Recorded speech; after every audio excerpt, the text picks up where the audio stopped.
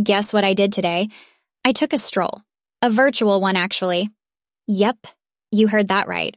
Walked through a soothing Zen garden in VR. It was really tranquil, and it helped calm my work anxiety. The best part? No plane tickets needed. I should actually do this more often. By the way, Eric found this old coin in his room earlier. Felt kinda spooky. So we ended up debating a hypothetical scenario for a VR ghost hunting game. You remember how I freaked out that one time at the amusement park's haunted house, right? Well, apparently so does Nina. She had to remind us.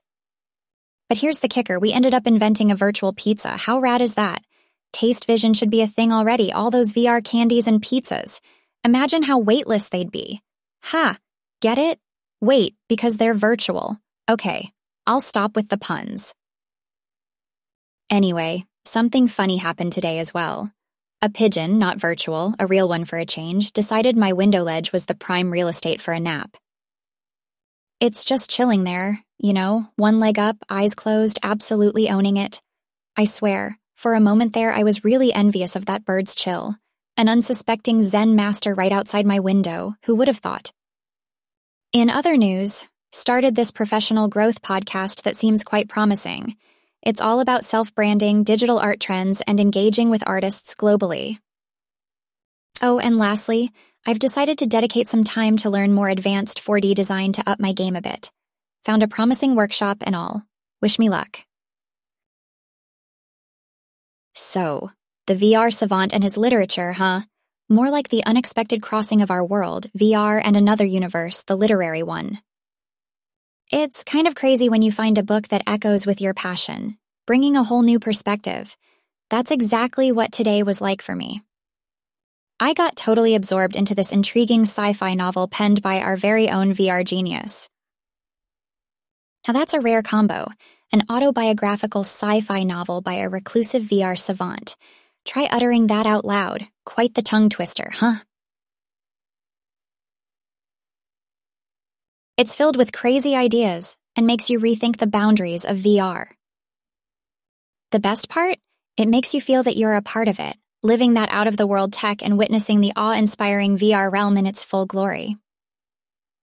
Looks like my days are going to be laden with vocabulary instead of coding jargon for a change. It definitely made my regular humdrum of VR tinkering more exciting. By the way, remember that Zen garden in VR I told you about? Things like these make me marvel at the endless possibilities of VR. I mean, nature, tranquility, technology all seamlessly becoming one.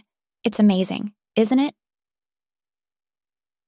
It's stimulating to see how literature and VR can marry, stir thought-provoking ideas, and offer a magical experience.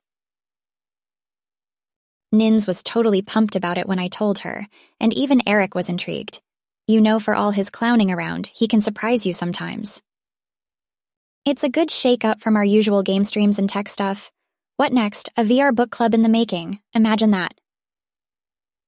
Add philosophical debates about the nature of virtual reality to the mix, and that's our digital nerd herd in action. You know, reading this novel has made me wonder, just how much farther can we push the bounds of VR, making fantasy tech mainstream? Who knows?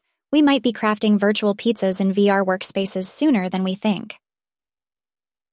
Oh, speaking of food, real food, not virtual grub, I cooked up a storm of sizzling stir-fry today. The senses overloading volcanic spices kind. Could almost hear it, walk and roll. Terrible pun, I know, right? Can't help it. Got to balance all the tech with some humor. Hardcore nerdiness is a legit risk in my profession. Anyway, I'll probably delve into the next chapter of my new literary adventure tonight, so I better start prepping my imagination for more tech surprises. I'll keep you updated. In the meantime, you dive into a rollicking good read. It's an experience, I promise. All right, it's 3D modeling beckoning me back to my digital haven, so I need to get back to work. So I gathered the legendary crew. Yep, the round table of gamers with Lily and Dakota on board, and guess what we played? Vintage games.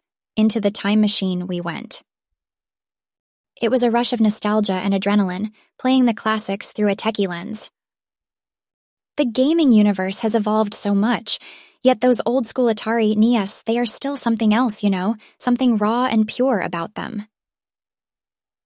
As if the pixels held the precious memories of our childhood, simpler times, and combining it with today's tech, or maybe I should call it time-traveling gear, it was one heck of a night. The experience was beyond surreal. Felt like we had boarded a spaceship to another era altogether, maneuvering through time and tech effortlessly. Imagine 8-bit graphics with high-def visuals. And what augmented the entire experience was Dakota's commentary. He sure does have a treasure box of insights and trivia. Thanks to him, it was more than just gaming. It was an interactive tour that gave us a glimpse into game development, the process behind the pixel artsy designs, coding, everything. Made me reckon with the gargantuan strides we have made in tech, and yet, how these tiny pixelated games hold their ground and charm. It swirled a whole lot of discussion among us about old scripts, unforgettable sound effects, challenging levels, and boy, it was a hearty trip down memory lane. You do remember the rush of clearing a tough level after numerous tries, right? That feeling of achieving after verbally cursing the game like a sailor, do or die missions, and losing track of time. Oh my. I'm convinced Eric's gonna host a vintage gaming night at TurboTech, and that's gonna be another adventure riding on a time machine. But here's what we concluded at the end. We don't just play games, we live them. Games teach us about goals, resilience, quest, even the art of giving in to fun and embracing the chaos. That gotta be the reason we've held on to these classic video games. They are more than just games to us. They are tiny capsules preserving the essence of our collective growing years, a piece of our history. Moving on though, book club this weekend. Diving into the world of letters after going all techie, but you know what? That balance, that's the real deal. Fortunately, we all get that. Artists during the day and readers by night. Who would have thought, right?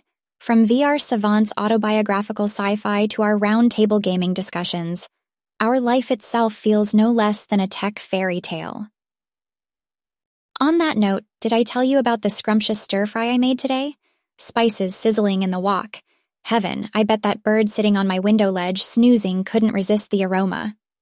But that's a tale for another day. Oh, I can hear my 3D models calling me back to my digital haven. But before that, can't wait to see what the next chapter has up its sleeve in the VR Savant book. It's nothing short of a tech-filled joyride.